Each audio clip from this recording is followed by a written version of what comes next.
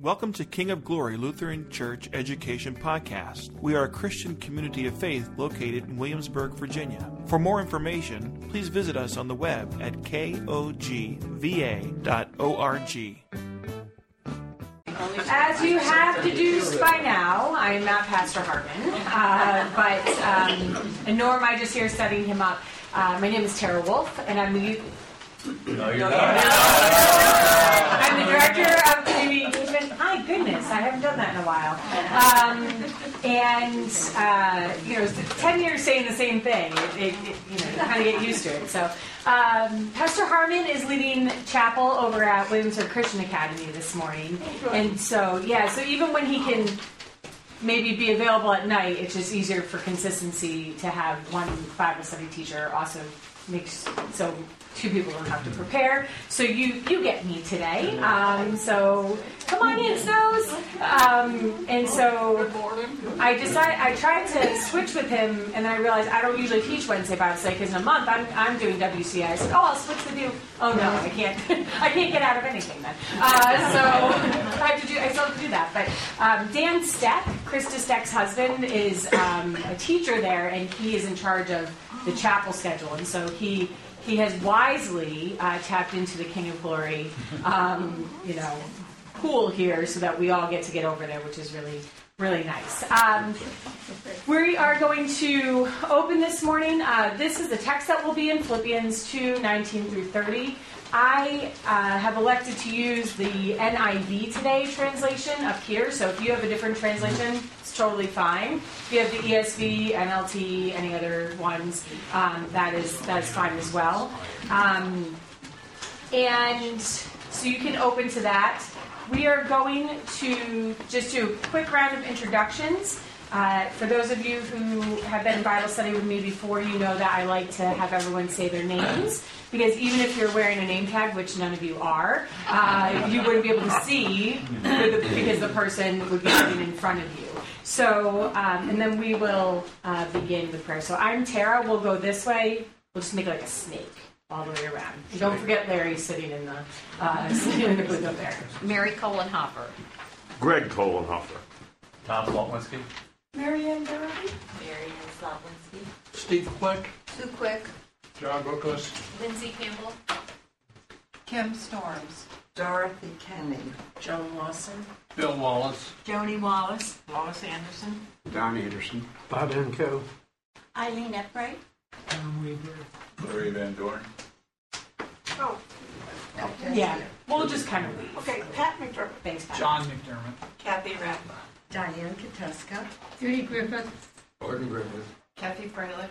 Sally Beck. Ken Bishop. Mary Lou Bishop. Warren Winterhop. Gil Snow. Dee Snow. Wonderful. Thank you so much.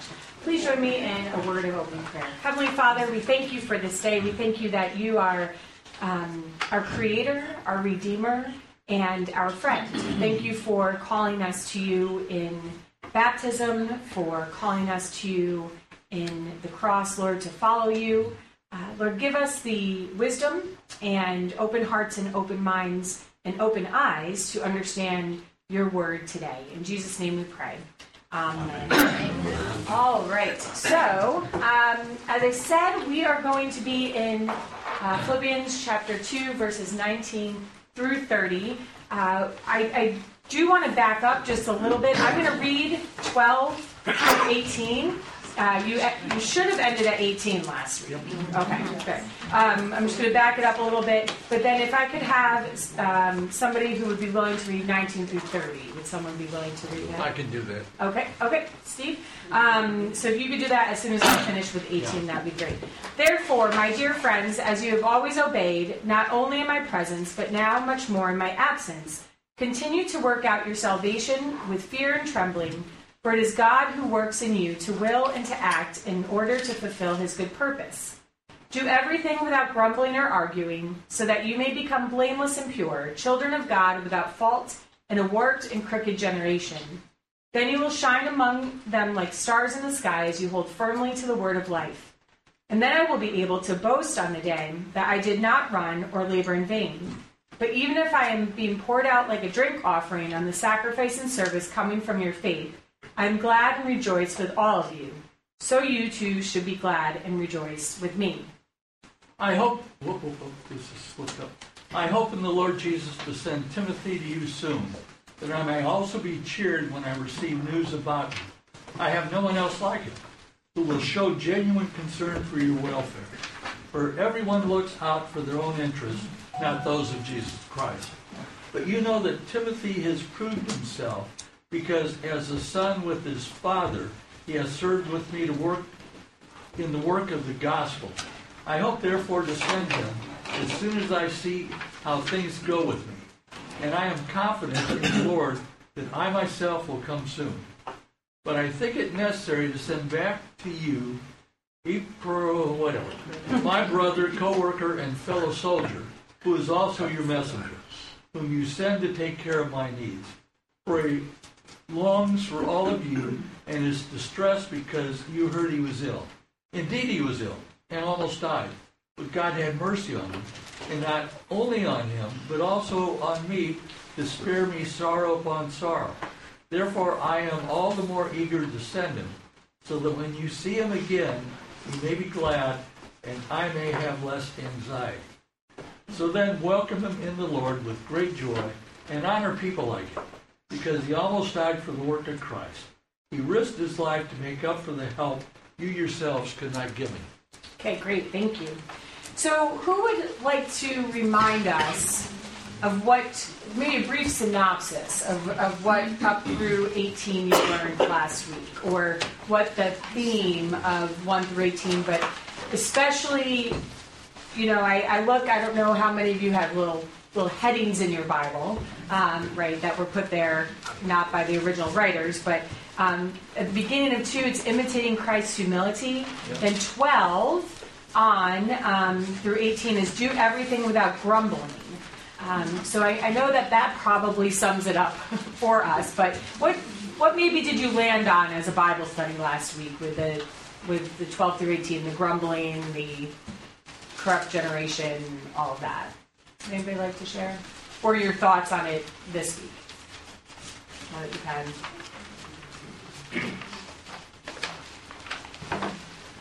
Well, the sacrifice that Christ made, he emptied himself, he became like a man, even though he was God. Okay. That's an example for us. Great. In terms of service for us. Yep. Lois? I took away how we were supposed to live as Christians and think of others and being humble and that. So I basically the same thing. Okay. How we're supposed to live. Joan? Pastor talked last week about formulas, and the formula that jumped out at me from the very start of the morning was verse 8, and being found in human form, he humbled himself by becoming obedient. Bingo. Yeah. Yeah. Look no further, right? The being obedient. Yes. I had in my notes we talked about the standard of conduct, and that Paul knows that a crooked generation will look for anything wrong. So I go back to the formula and how to behave for a church member, and the goal of the gospel to follow the gospel of Jesus Christ and be humble and consider others. Yeah. So I would say humility, right?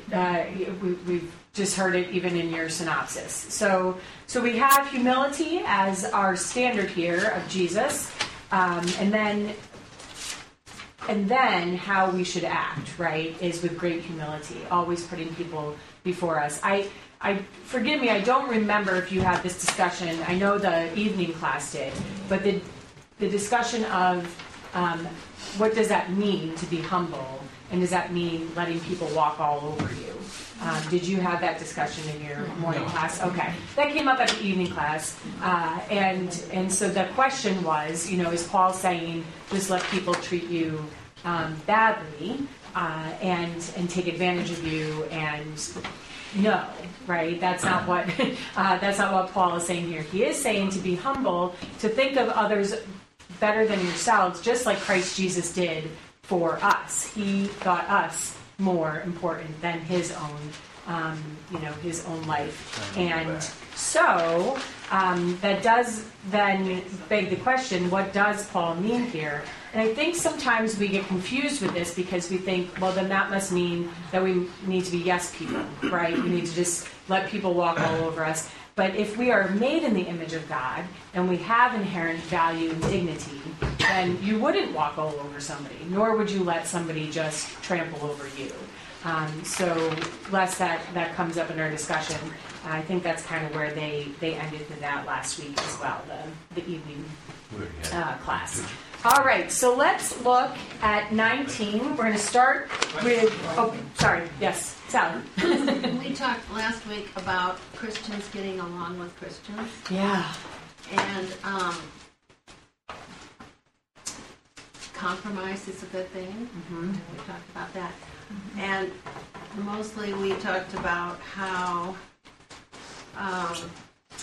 like differences in worship styles or, things that would be, that you could compromise on. Mm-hmm. But I'm wondering what happens when there are things that are theological and then you have differences. And so many differences between Christian denominations. Yeah. And yes, you do feel strongly about it.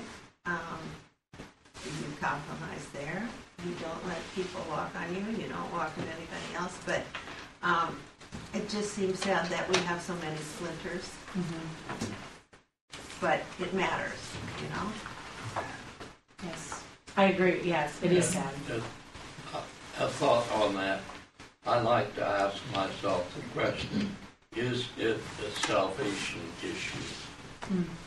Yes. If it's a salvation issue, it's time to stand up. But if not, we all have differences of opinion.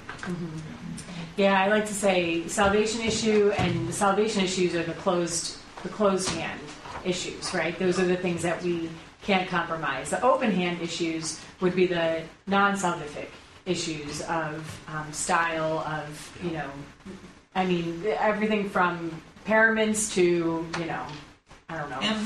Hymnal, yes. It's okay, you can say it. I think we all grew up with a different hymnal here, so yes. I think if you just focus on the Apostles' Creed, and if we're all agreeing on that, then, like you say, everything, you may just have to agree to disagree on the other stuff. But if it's in the Apostles' Creed, which I think sums up Christianity so beautifully, non-compromise. Yeah. I agree. I'm partial to the Athanasian, but Pastor never wants to do it because it's so Thank goodness. Thank goodness. I keep gunning for it, though. You should know. If it shows up, it's because I'm like the persistent widow. Well, we're not. I like it because it gives very little wiggle room, right? This is what it is. This is what it isn't. This is what it isn't. This is what it is. Well, at the very beginning of it, whoever wants to be saved, which the others don't have, it's really getting, it's a salvation issue. If you want to be saved, then you better understand this. Don't combine, don't divide. Over, it repeats it. Over and over again, yes. We should say it at least once a year. I agree with you. I'll work on that. Yes. I'll petition. Yes. He claims he does that. Well, we may say it. I don't know where. Yes. Some of us were chatting at the end of last week's session about kind of how humble should we be when the issue is one of, I don't know, you want to call it human rights, and how to be humble and in God's image and treat somebody in God's image who appears to be so out of God's image. And I spent a lot of time thinking about it over the week, and I don't know. Kim? One thing, when we're talking about the humility, I go back to looking at verse 3 in that chapter where it says, do nothing from selfish ambition or conceit, but in humility count yourself. So I think in some ways the humility they're talking about is how we further the gospel without drawing attention to ourselves, as much as whether you shout out your views or whatever. It's not so much about that as it is about thinking of others versus yourself when you promote these ideas. It's a good point. Yeah, that's a good distinction. Right. Yeah. And it's interesting. So in reconciliation, I'm a district reconciler, and so in reconciliation, we always encourage people to realize that no one is 100% right. Even when you may be 2% wrong, you should own that 100%. You should own that 2% with 100% humility.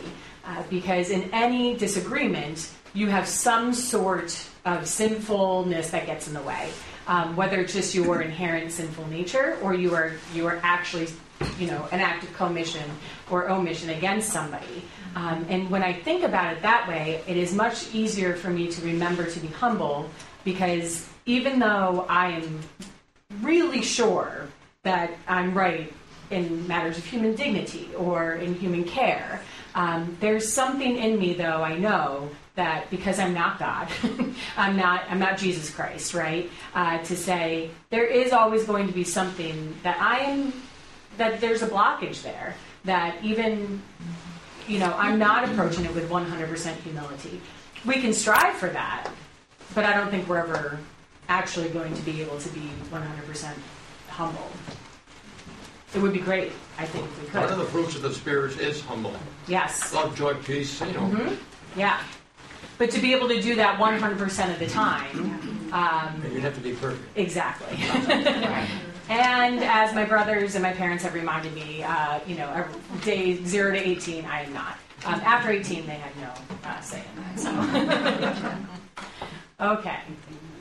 So let's look at verse 19. I just want to start there for a second. So this is a continuation, right? We all know that Paul didn't write these in chapters necessarily. They're in kind of thoughts. And so we're still in the same chapter. However, this always, Scripture builds on Scripture.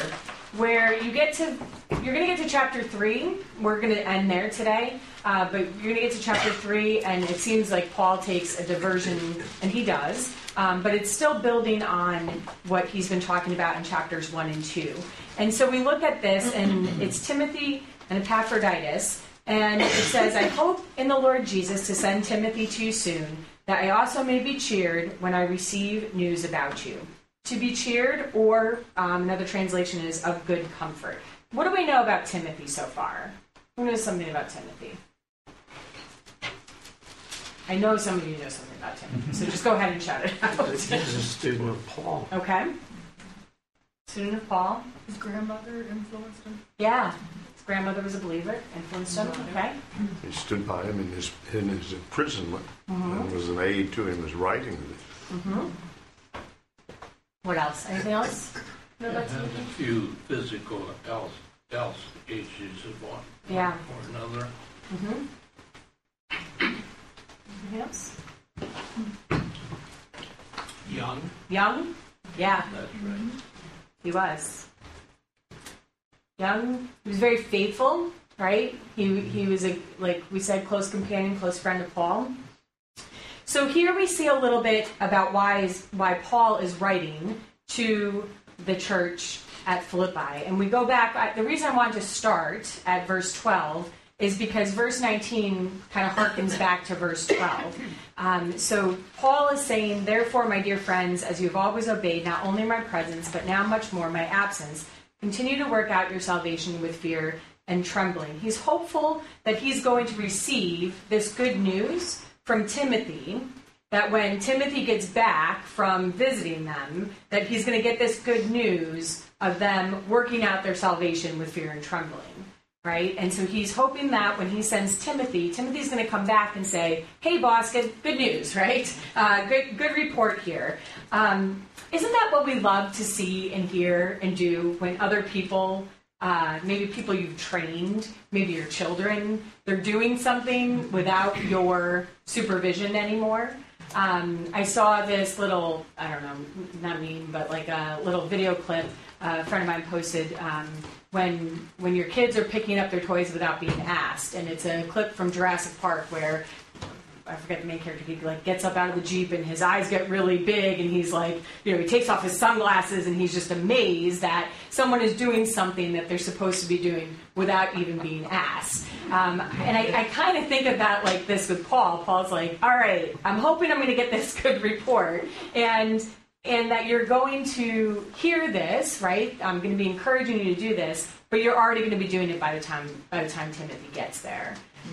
How does that translate to our work in Christendom? How does that translate to our work as the church? Where do we want to see that? How do we want to see that? I want you to talk to your table mates for a minute. How do we want to see that? How do we want to see that good report? Where do we want to see that in the church as the body of believers? You probably want to see it in growth of the congregation, really. Okay. Patience and self-control in what you say and think and do. Okay. Your small groups. Your small groups? Tell me a little bit more about that. That your small groups are carrying out your message. Yeah. That all may know the love of Jesus to the people in their group, and then that group carries it on. Okay. I think feedback from your community. Okay, a little bit more. When someone says to you, where you go to church, yeah, and you say King of Glory Lutheran, and they say, we hear such good things about them that if somebody needs help, you go to them. Mm-hmm. Which is heartening. Steve? I get that a lot. Yeah. Yeah, where do you go to church, King of Glory? Oh, that's a great church. I like your church. Yeah. You're doing Well, then great come things. with me sometime. Okay, Jim? I like to see more youth and families involved in the whole thing. Yeah. I think it also has something to say for the fact that when this good news comes back about King of Glory, we have confidence that what message or what deeds or what service we did, it's still growing and it's not. It was the right thing to do, and we are confident that we did the right thing, and we're still receiving it. So it gives us confidence that the church in Philippi is doing what they were supposed to do, and they are growing. But this is just a little check on it. Yeah, just a little check. It's not quite the church at Corinth, right? Yeah. I just read a book last night Cynthia gave me to read, written by the pastor Davis at the Baptist Church. Yeah. He kept using the term cultural Christians. Christians that got one foot solidly in the material world and the other in heavenly world, and the Bible says you can't do that. It's one or the other.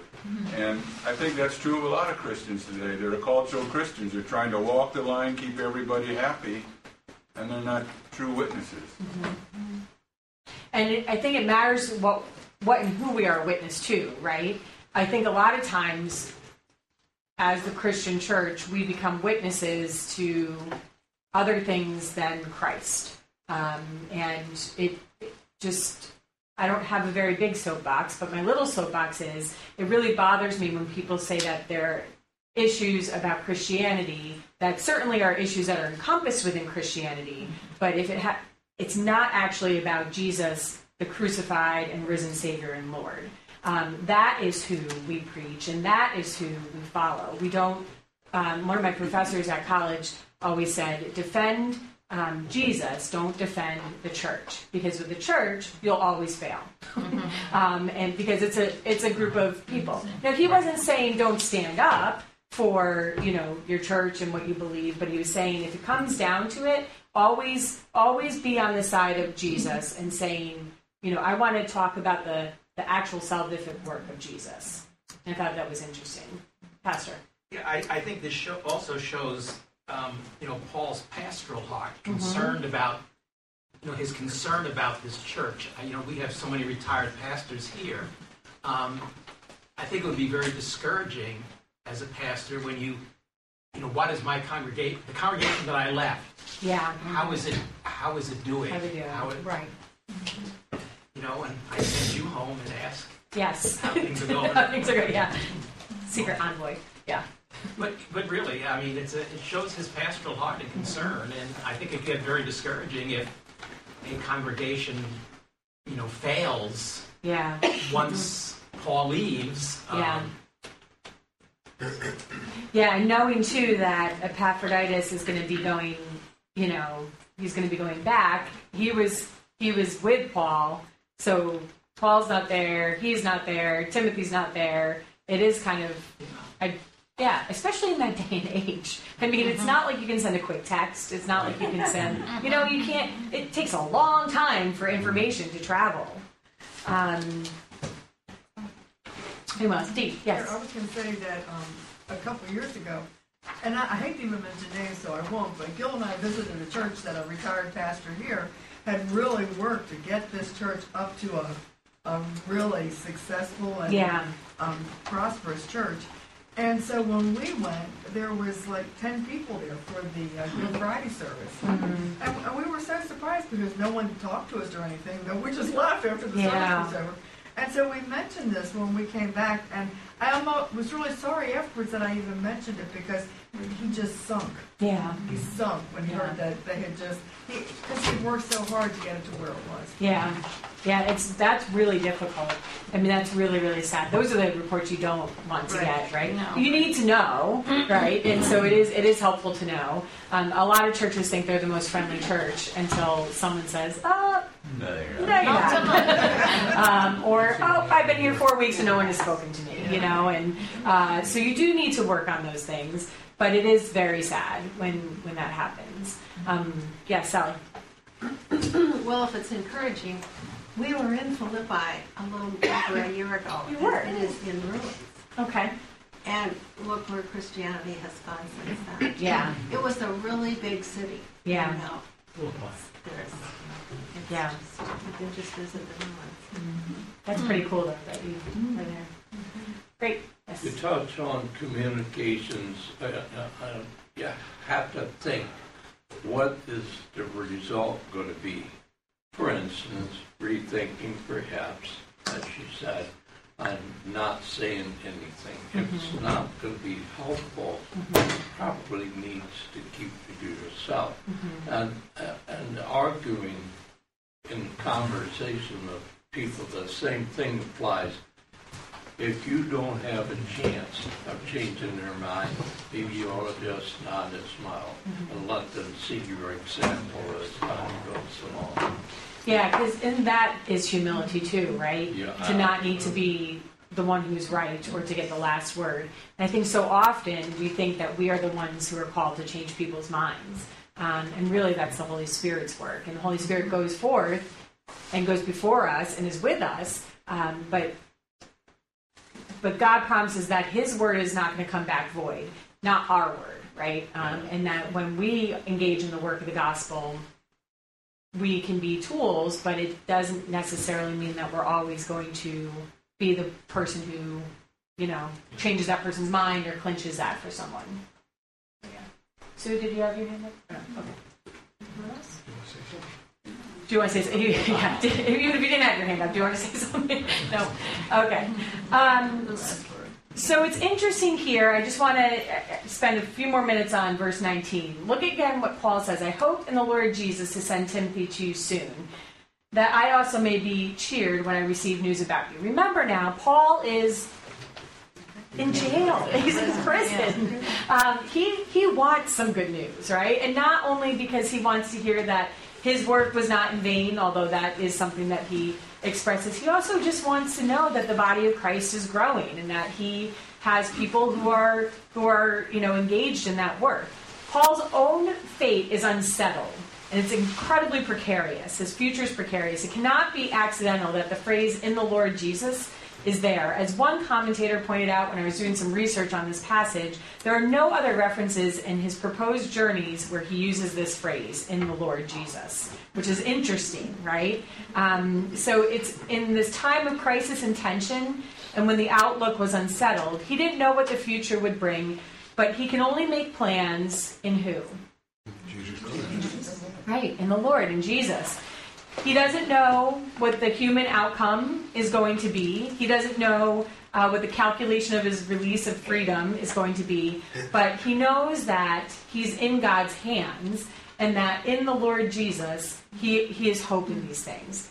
I think that's that's important for us to remember sometimes. Yes, Kim. Also, when I'm looking at it now, I'm noticing that he doesn't say that I also hope to be cheered by possibly good news. I think it shows a sense of encouragement he has for them, or his confidence in them that they are doing good things. It's, it's not like he's checking up on them. Yeah. He just wants to be cheered because he knows they're doing good things. Yeah.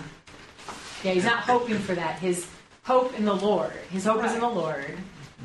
BBS song from a couple years ago. And not hoping in just the good news of what they're doing. Yeah. So don't we need encouragement in times like this when things are difficult?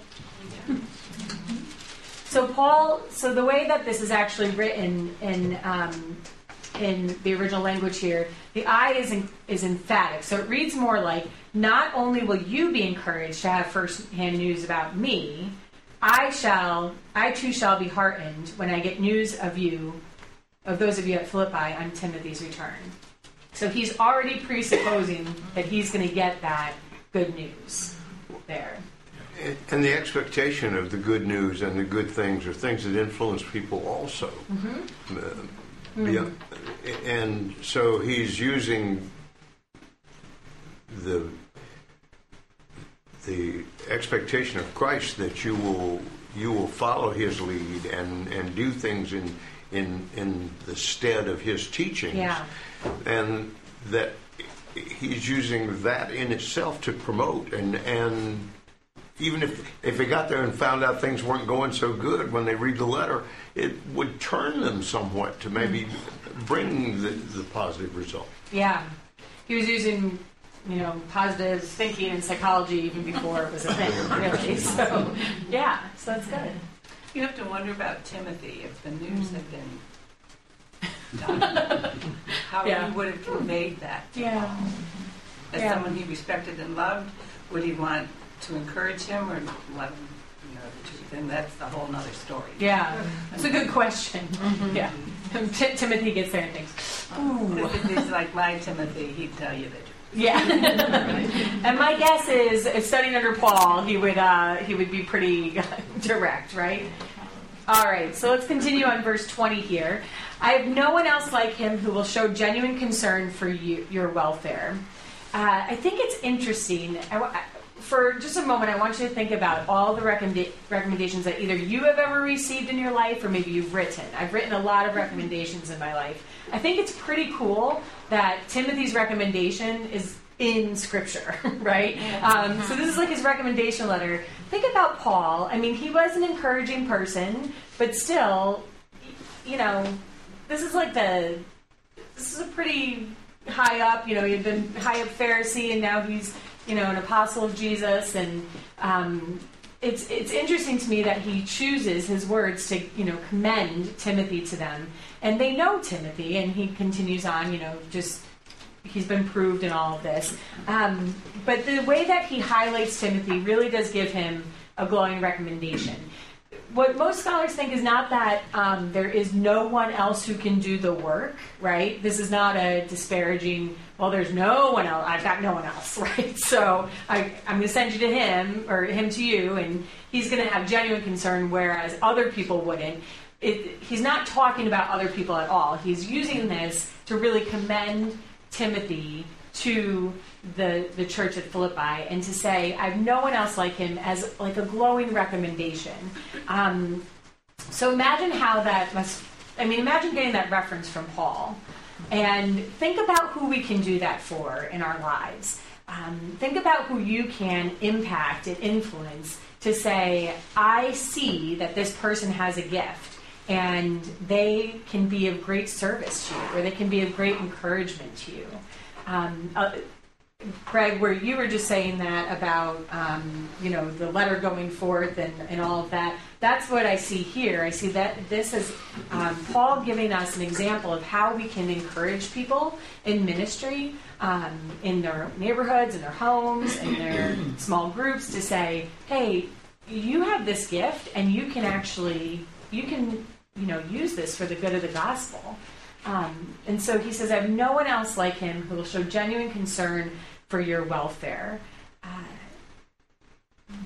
When do we do this for others? How do we do this for others? How do you do this in your Christian life? To commend somebody to someone else. I think you look for the opportunity to do it. You also have the need for courage to do it, rather than back off and say someone else can do it. And that's really hard to get to that point. Yeah. Where you want to undertake to do that yourself. Yeah. It does take courage. It takes courage on a couple of levels, I think. Yeah, to be able to say that. Joni? I think the same thing is true with asking and accompanying someone to your church. Mm-hmm.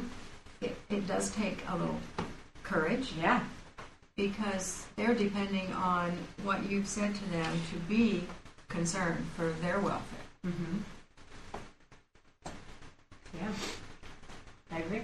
That's good. Larry? I think it also takes awareness. A lot of times, I know I'm guilty, I get in my busyness and I'm not aware of things, and I have to remember there's other things to be looking at other than the main task. Yeah.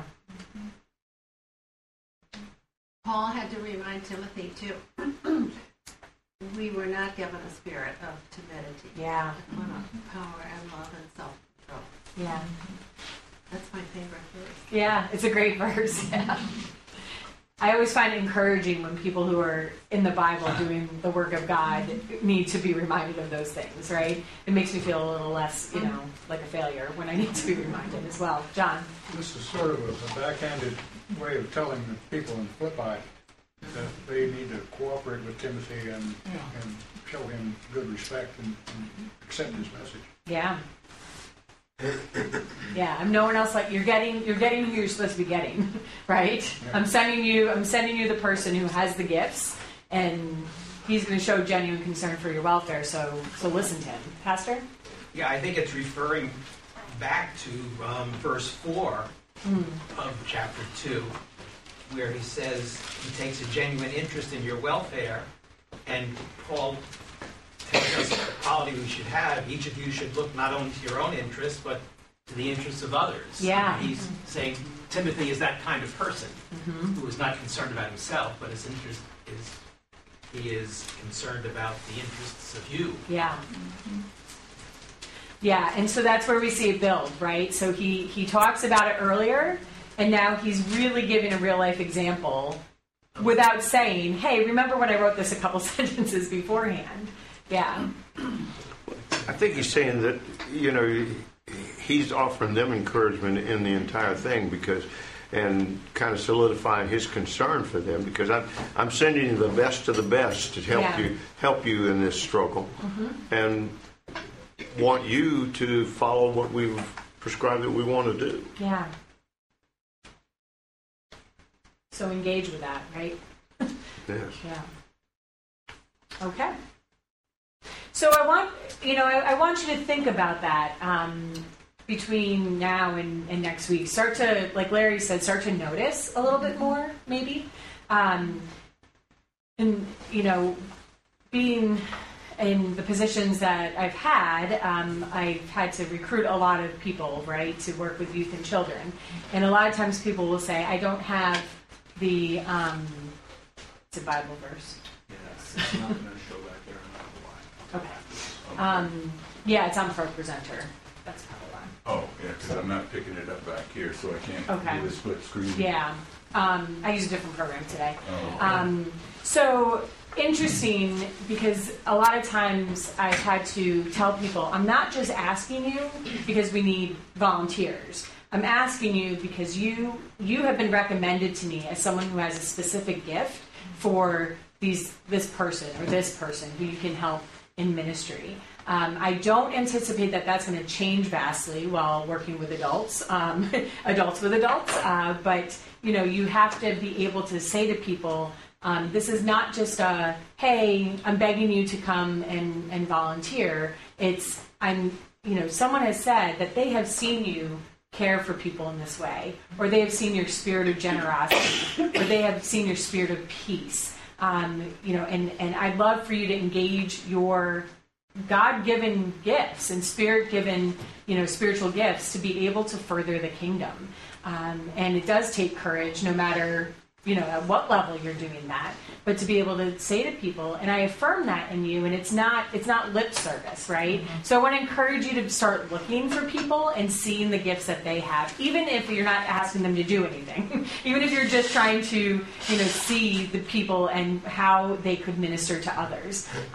Not everyone has been given the same gifts, and that's why we're called the body of Christ, right? So that we can work together. And so I think we see this here, especially with Timothy. Our next verse, it sounds like an indictment, but it's not.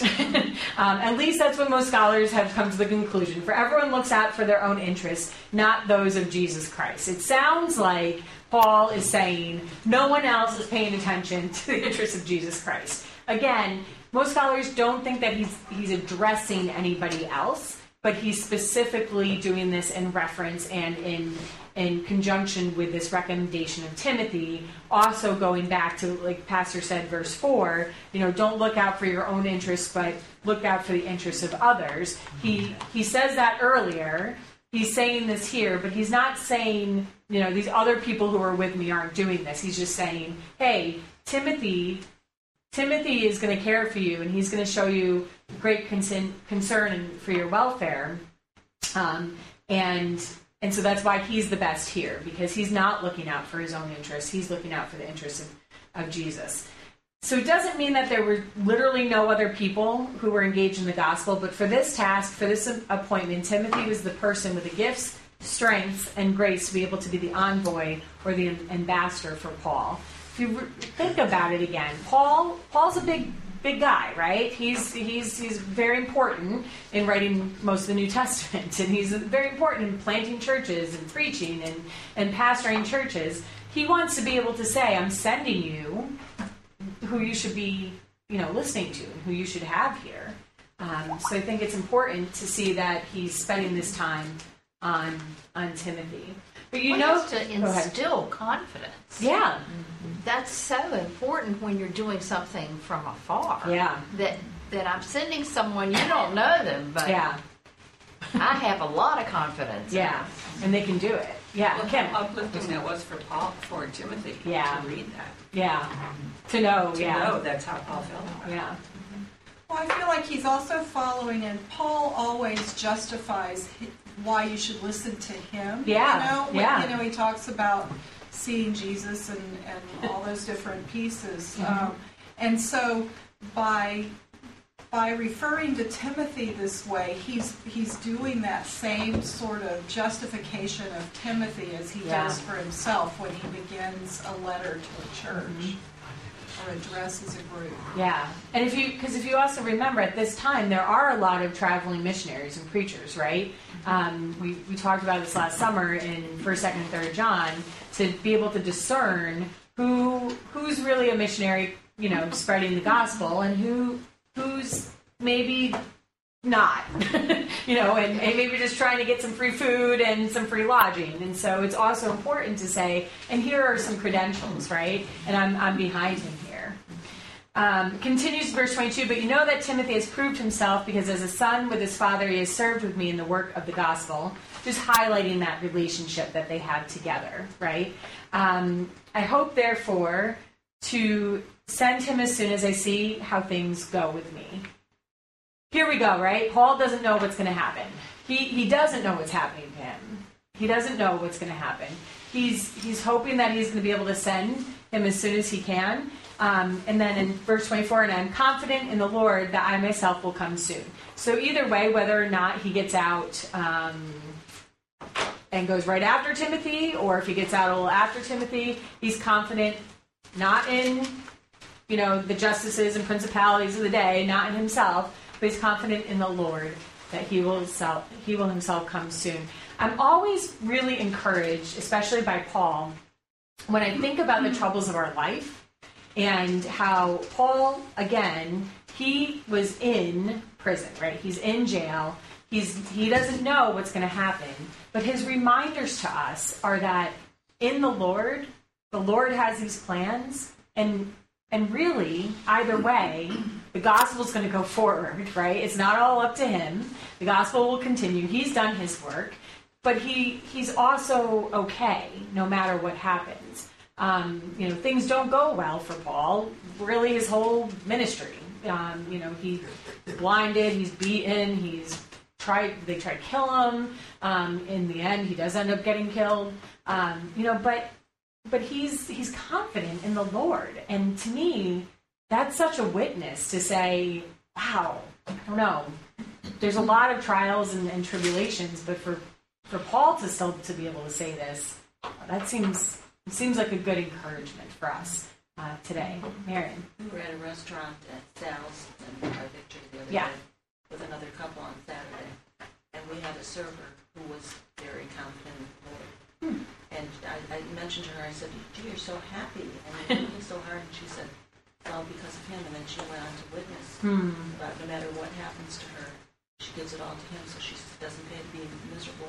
Just be happy in God. Yeah. And Tom even said, "Boy, what a good witness she was." Yeah. It just reminds me of her when we hear this. That encouragement, right? Yeah. It was encouraging to you. Absolutely. And instead of, you could take that two ways. I would first think, gosh, man, I'm miserable, right? I got to be less miserable. But then it's also, oh wait, let me look at that example and say, okay, yeah, I can cling to that as well. Especially we were with a couple who was not a Christian couple. Wow. So it was just like, wow, they were impressed. What a God sighting. Yeah. That's really cool. She got a good gift. Yeah. Any other thoughts?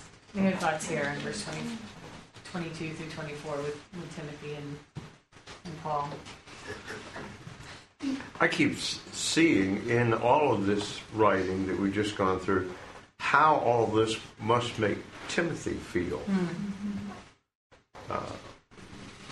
He's put in a position of great responsibility, but just how much faith they have in the Lord and in his ability as a person to be able to conduct this business that he's charged with. Yeah. Because it's got to be a very daunting task for him anyway.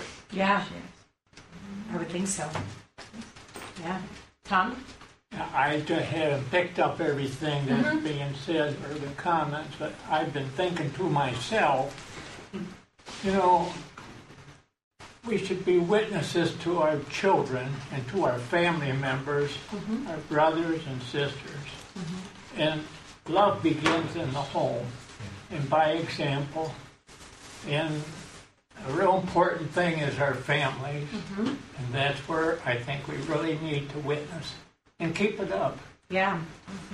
I agree. And not be afraid to change, I think, too. Because I sometimes talk to people who say, well, I didn't do such a good job when I was raising my kids or when I, was younger. But to not be afraid to say, hey, I'm making a change, right? And I'm going to show that love now. And I've been redeemed and I've been given that spirit of, not a spirit of timidity, right? And not a spirit of fear, but to say, I'm going to live now more in accordance with God's ways. So, yeah. Anyone else?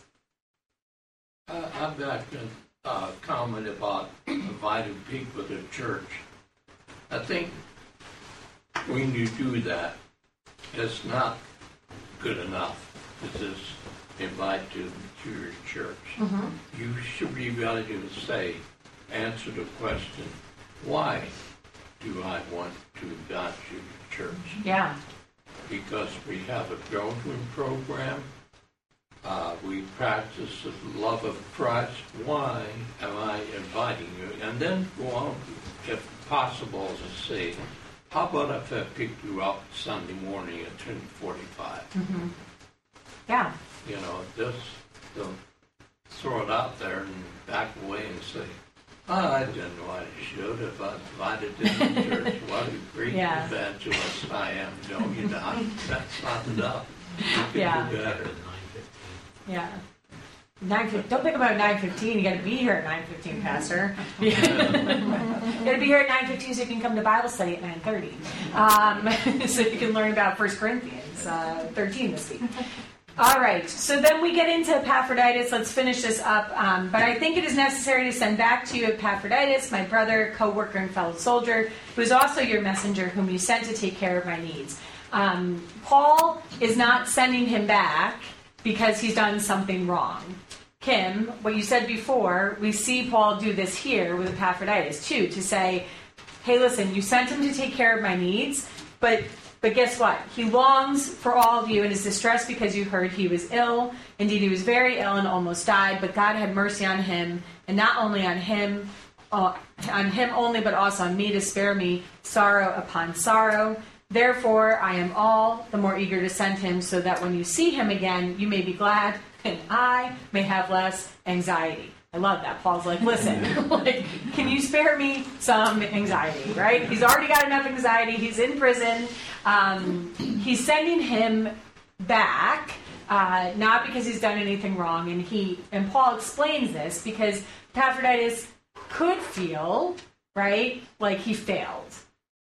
He was sent to go help Paul and take care of his needs. Back in that day, travel, right? What do we know about travel on the road then? Dangerous, right? Yeah, we've got parables about it. We have a biblical history about it. It's not a safe place to go. You shouldn't send money through the mail today, nor should you have sent money, just with any other messenger back in that day. And so Epaphroditus is sent so that he can not only provide for Paul's needs, but be a companion to him and take care of him. I'm not going to suppose the word sheepish, but I could see where maybe it would be that feeling like, and now I'm coming back, and they're like, no, we sent you to take care of Paul. But Paul's saying, hey, listen, there's his pastoral heart again, right? To say, listen, he's been worried because you've been worried because he's been ill. Let's get you back together, right? Let's get you back together. He's going back, not because Paul doesn't need him necessarily anymore, but Paul's okay. Paul knows he's going to be okay, no matter what happens. And Epaphroditus, he was so ill he almost died. Let's go back. No hospitals. This is not a modern society where they can just be like, hey, yeah, I'm fine. I'm getting out of the hospital in a couple days. He almost died. He was incredibly ill. They were so worried about him that the anguish that is talked about here is also the word used for the anguish that Jesus experienced in the Garden of Gethsemane. That's anguish, right? That's some real worry there, and that's the kind of worry that was happening. John, learning something about Corinthians and Paul here from this, because he's so concerned about other people and their feelings in very complicated ways that his anxiety is that they will be worried about somebody else, and he's worried they'll be, and getting into that, and then 1 Corinthians like, whoa, you're really upset because there's none of that. He's like, we're right down the line. Yeah. And you read it in a certain order. They weren't necessarily written that way, and this is Paul more not upset with, you're really off course here. Right. It's a different kind of, just to see the upsetness of Paul in Corinthians, how upset he was, because this is more Paul not being upset and being, it's okay, you can make it, and like that. And he's probably more like that than he was in 1 Corinthians, but just the gap there of how he writes here and how he writes there. And I think that's why it's important for us to understand the situations to, what he was writing. And oftentimes we like to do something that I call versitis, which means you take a verse. I think Pastor talked about this. He called it like the greatest hits, right? Or something last week, where Philippians has a lot of the greatest hits. I call it versitis, where you take a verse and you use it for your own, without any context, for anything else. And it's not that Scripture can't be encouraging and soothing at times, but to use it for your own selfish ambition, for your own work, instead of in humility, can lead us then to say, well, either Paul was all like this or all like this, or, my gosh, I can't understand Paul because he says this one thing in 1 Corinthians about how worship should be and this, that, and the other thing. And then in Philippians, he's saying, well, this is another way. But to understand the context, just like church now is the same. Neither were they the same then as well. They didn't have all the same problems. So I think it's interesting that he's asking for no anxiety. Yes? A question for a change instead of a Sure. comment. I'm confused. Is he sending Timothy and Epaphroditus to both of them, or what's going on there? Yeah, he's sending them both for different purposes, somewhat. I mean, somewhat still for the same purpose, so that they can be an encouragement.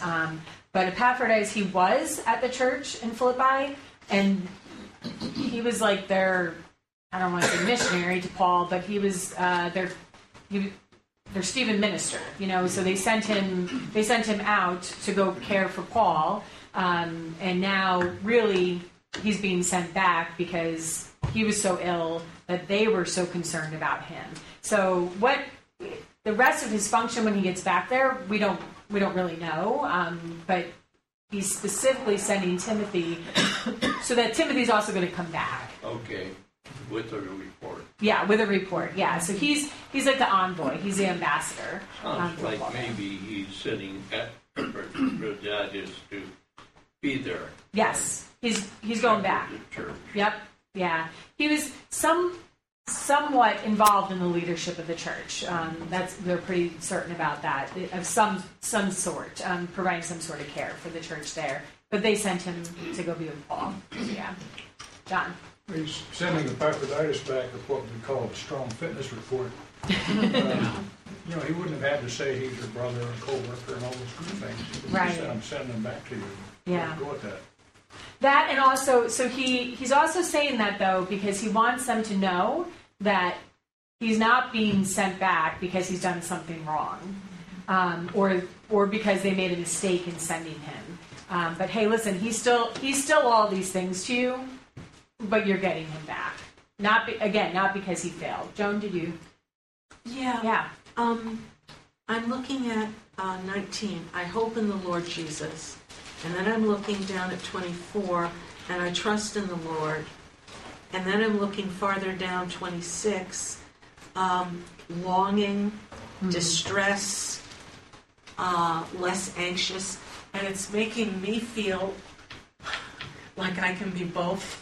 Yeah. And that just because I may be distressed and anxious, it doesn't mean that I don't trust in the Lord. Yeah. Sometimes I think there's a need to feel more self-confident in one's faith, and I just am encouraged by reading this. Yeah, that's why I love Paul. He's all over it, right? Like he's like, please don't cause me anxiety, but my hope is in the Lord. You know, he's very real about his feelings, which I really appreciate. All right, let's read these last couple verses, and then we'll finish up here. So then, welcome him in the Lord with great joy, and honor people like him. Here we go again with Kim's, pointing out, hey, here's his credentials. Welcome him back with joy. He's not in trouble. Because he almost died for the work of Christ, he risked his life to make up for the help you yourselves cannot give me. Again, not an indictment. Sounds a little backhanded. But literally, they couldn't give it to him without any safer way than sending somebody to give it. They couldn't just send money. They couldn't send, the whole church to care for Paul. But it's not, it's not a backhanded compliment there. All right, so you have successfully made it through chapter 2, which is exciting, I know. Thank you so much. We'll end in prayer, but thank you for letting me be with you today. And I encourage you, again, to have those open eyes and open hearts and open minds to seeing people and seeing their gifts and how God is using them. Just a couple of announcements. We're going to have a cluster next week. Not at 10 o'clock. We're going to have it at 11 a.m., I believe. I think that's the idea. There's going to be a cluster on Building the Vision update. So make sure that you look. There's a letter going out about that.